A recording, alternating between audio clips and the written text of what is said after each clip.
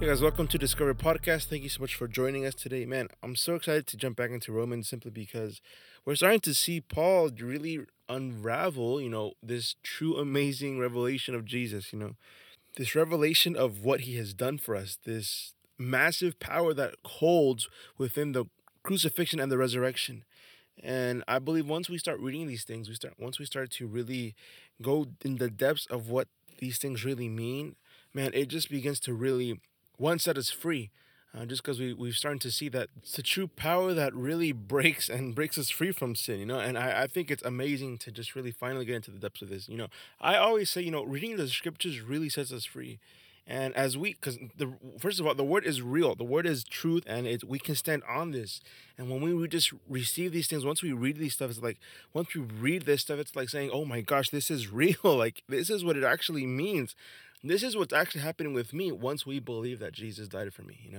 And it just goes past, just a story. And this is why I'm doing the podcast, because we really need to dive deep in these times what the scripture says about who we really are within Christ Jesus, right? So, chapter 7, verse 1 says, "Now, dear brothers and sisters, you who are familiar with the law, don't you know that the law applies only while a person is living? For example, when a woman marries, the law binds her to her husband as long as he is alive. But if he dies, the law of marriage no longer applies to her. So while her husband is alive, she would be committing adultery if she married another man. But if her husband dies, she is free from the law and does not commit adultery when she remarries." So, my brothers and sisters, this is the point. You died to the power of the law when you died with Christ. And now you are united with the one who was raised from the dead. As a result, and I circled that when I was reading this, we can produce a harvest of good deeds for God. It's just the resurrection. It's just the fruit of actually being one with Him. Relationship, what He's done on that cross for me. Being united with this reality allows me to live a holy life and do good things for the Lord. 5, when we were controlled by our old nature, sinful desires were at work within us. This is before Jesus died for us, or before we accepted this reality, because He died way before we were even born. So it says, sinful desires were at work within us, and the law aroused these evil desires that produced a harvest of sinful deeds, resulting in death. But now we have been released from the law, for we died to it and no longer captive to its power. Now we can serve God, not in the old way of obeying the letter of the law, but in the new way of living in the Spirit. I want to talk about something in the Spirit. I want to talk about something very, very important here. Living by the Spirit is super crucial to really living side by side to God, and not just to live by Him, but to really do things for Him and with Him. Because doing things without Him, that's just basically what it's saying here, that, we no longer have to do things and serve God in the old way by obeying just the law. Just doing things because we have to. Doing things because it's the right thing to do. That's the old way. That's before relationship. With relationship, man, many things can be way more accomplished with Him than without Him. So honestly, this true reality, the Christian life has nothing to do with just doing something. It's doing something with Him. It's not just obeying something or no longer doing something. It's finally living out the Christian life. Doing good deeds for God, but with the reality of the resurrection. With finally dying to the old self and saying, "Oh, I have to do something. I have to complete this, or I have to follow this way because this is what the Bible tells me." No, it's the new way. It's living with Him, being united with Him. We have to still see it this way, that we're still united. Going back to verse 4, says, "Now, my dear brothers and sisters, this is the point. You died to the power of the law when you died with Christ, and now you are united with the one who was raised from the dead." There's no more separation, because you are now united with, because once you give your life up, this is where true power comes from. We deny ourselves daily and constantly, and now we say, "Here, this is who I am now." The more we die to ourselves, the more we actually give up who we are, the old self, and say, "Now I'm united with Christ," like we were speaking in the last chapter. I'm now united with Christ. Now we start to see true holiness live in our lives. I just have to say, Lord, I give you my life. I give you my old self. I give you my strengths. I give you my ability to live holy. I die to myself. I give you my life. I carry up my cross and I follow you. And this is where true power comes from. When we were controlled by our old nature, verse 5, sinful desires were at work within us. And the law aroused these evil desires that produced a harvest of sinful deeds, resulting in death. But now we have been released from the law, for we died to it. This is the whole crazy. It has to be from this point of view, dying to ourselves. We died to what we believed. We died to ourselves. We died to this old thing, and are no longer captive to its power. We have to understand that when we die to ourselves, we are released from the power of the law, power of sin, just like the last chapter. Literally, the power of trying to do something. We can't do anything if we're dead. So we must die, so He can do everything for us, within us, but still live constantly carrying up that cross every single day so we can see this. But now we have been released from the power of the law, for we died to it and no longer captive to its power. Now we can serve God, not in the old way of obeying the letter of the law, but in the new way of living in the Spirit. Man, this is a beautiful way to live. Living in the Spirit. It's what it says, living in the Spirit. Constantly in the Spirit, in this communion, this connection with the Holy Spirit constantly. Without the Holy Spirit, we can't do things for God. Man, without the Holy Spirit, we can't even believe in God. And the Bible says that, it's what convicted us to really believe in Him in the first place. It's Him. So all we have to do is say, Lord, I give you my life. I give you all that I have. I want to live for you and I will live by you. 7. Well then, I am suggesting that the law of God is sinful. No, am I suggesting that the law of God is sinful? Say, of course not. In fact, it was the law that showed me my sin. I would never have known that coveting is wrong if the law had not said you must not covet. But sin used this command to arouse all kinds of covetous desires within me. If there were no law, sin would not have that power. At one time I lived without understanding the law. But when I learned the commandment to not to covet, for instance, the power of sin came to life, and I died. So I discovered that the law's commands, which were supposed to bring life, brought spiritual death instead. Sin took advantage of those commands and deceived me. It used the commands to kill me. But still, the law itself is holy, and its commands are holy and right and good. In other words, it's saying that just by doing the law doesn't mean you're holy. What it did is actually activated the reality that once that doing something is sin. It's before we were even believers, in the context of Christianity, we had no idea some things were sin or not. And we were free from that part because we were no longer saying, oh, should we or should we not? I should or I shouldn't do this. That's the power of the law right there, that we are always bound to doing something strictly. Just like it says at verse 9, at one time I lived without understanding the law, but when I learned the command not to covet, for instance, the power of sin came to life, and I died, spiritually speaking, without Him, because now I'm bound to the law. The law doesn't give us life.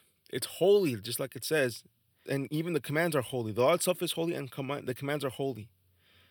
And it's right and it's good, but it isn't life. Then it says, so I discovered that the law's commands, which were supposed to bring life, brought spiritual death instead. Sin took advantage of those commands and deceived me. It used the commands to kill me. This is Paul speaking. This is scripture. But still, the law itself is holy, and its commands are holy and right and good. I mean, it's so holy and it's so good that it's impossible for us to walk in it. That's what it's saying. The law is amazing. The law is holy and it's really from God. But it's so strong and it's so perfect that we will never be able to do this. That's why we are dead to it, because we can't complete this thing by us. So this is why He even had to make new laws in trying to redeem ourselves from the things that we did or didn't do. That's why in the Old Testament there was sacrifices so we can be forgiven from the sins. Like once He gave the 10 Commandments, He automatically started giving these other commands, these other ways to purify us from our sins. This is the Jewish religion, the Jewish beliefs, that we had to do these sacrifices so we can finally be purified from our sins.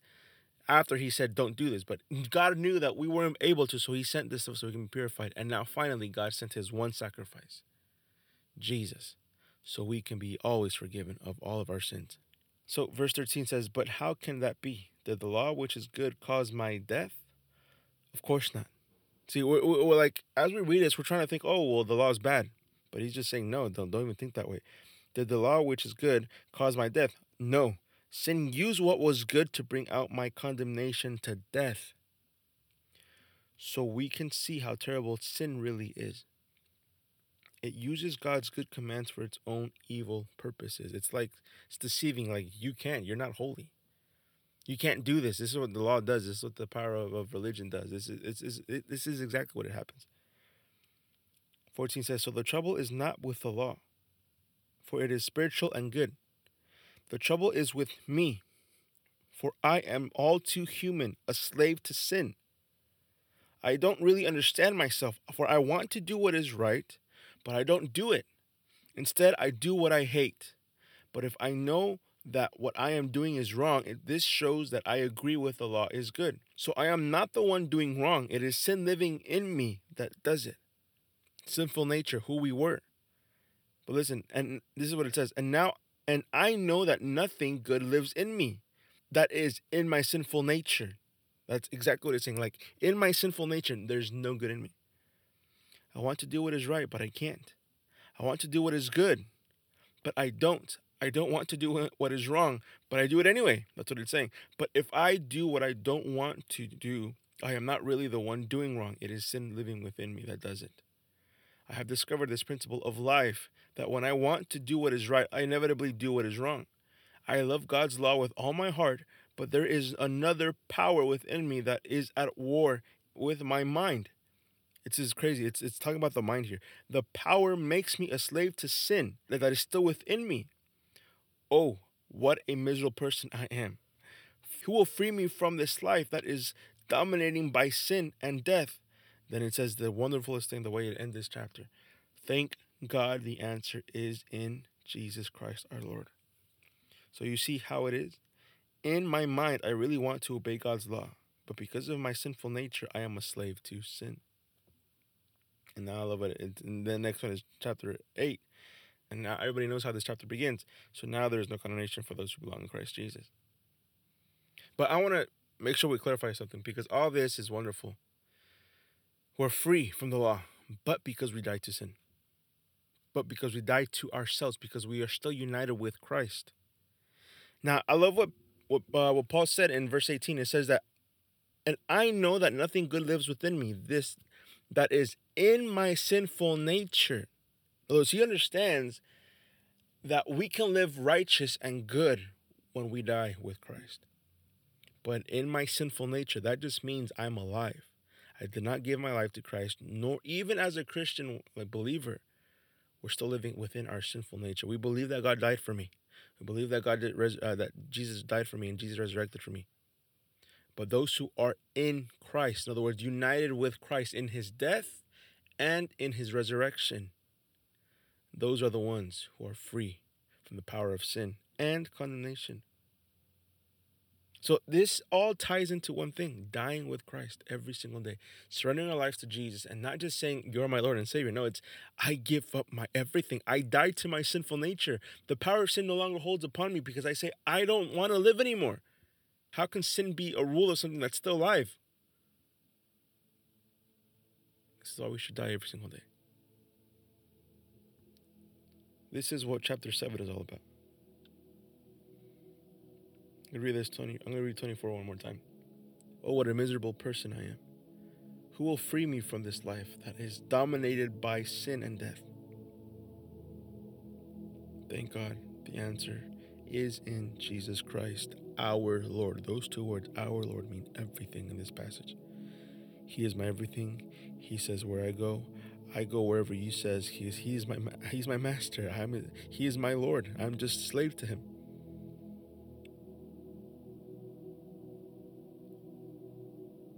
Remember what it says in verse 15 of chapter 6. It says, don't you realize that you become the slave of whatever you choose to obey?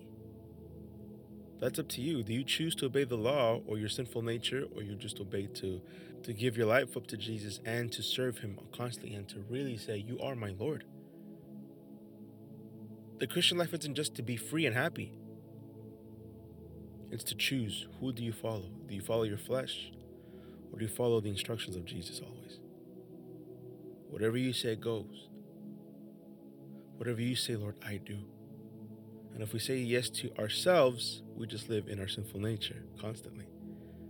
But if we constantly live in his obedience and his resurrection, just as he obeyed his Father, we have to obey ours. We have to obey him. Just as the Father asked him to give his life up, he's asking for the same for us. I love what he says to the disciples. If you really want to be my disciple, carry up your cross. Deny yourself daily. Pick up your cross and follow me. Talks about crucifixion. Talks about dying to self. The passions that you desire to experience daily because of your flesh, you crucify them. This is how we are free from sin. But this is the answer. It's because he did it first. It's no longer because he's asking me to, it's because he's done it already for me. All I have to do is do the same as he did it. And we rely on his power, not ours, to really die to ourselves because he's done it for us all. I've met people who say they receive Jesus as their Lord and Savior, but yet they're still stuck in sin.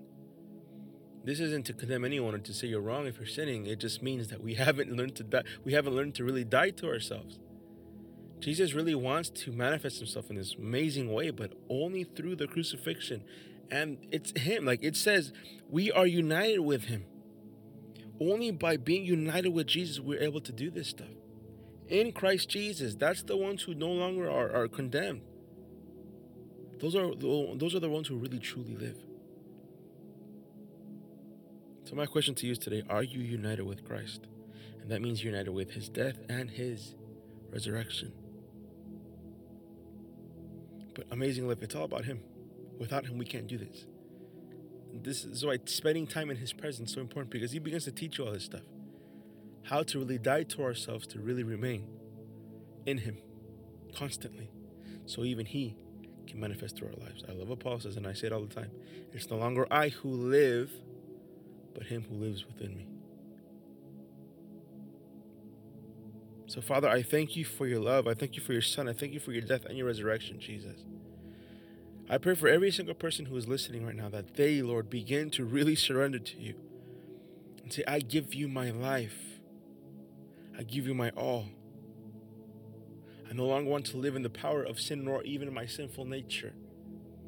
I don't want to live in the power of myself anymore. I want to obey within you. So Lord, thank you. I bless you, and I thank you for what you're doing in your people in these days, Father. Because you, Jesus, are the one. You are the one who really gives us power to live holy lives. Without you, it's impossible. But this is the true meaning of being one with you. To become our Lord again, Lord. Become our master. We give up our lives today. And we say, it's yours. In Jesus' name we pray. Amen.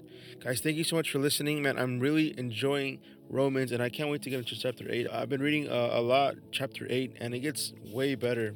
You know, it talks about faith and everything as well. But honestly, it's just amazing, you know, how this is getting it. But this is honestly the true life of a Christian. Like, this book is so, it's like a pillar, you know, it's like a pillar to our Christian faith. And everything that's in it, it's just so crucial. It's quoted so many times with the happy verses, which I'm grateful for, but honestly, everything, its context, what it's actually saying is beyond just saying we're free from our sin, or we're just, you know, we're one with Christ. No, like, it's really surrendering everything. This is the true heart of Romans, and I'm really excited to just go just discover Jesus more and more every single time we're in this thing. All right, guys, thank you so much. I'll see you guys in the next episode on Thursday for another Jesus Talks, and we are super excited to talk what God has been speaking to us throughout this week. So stay tuned for that one. And yeah, guys, thank you so much. Take care. Bye-bye.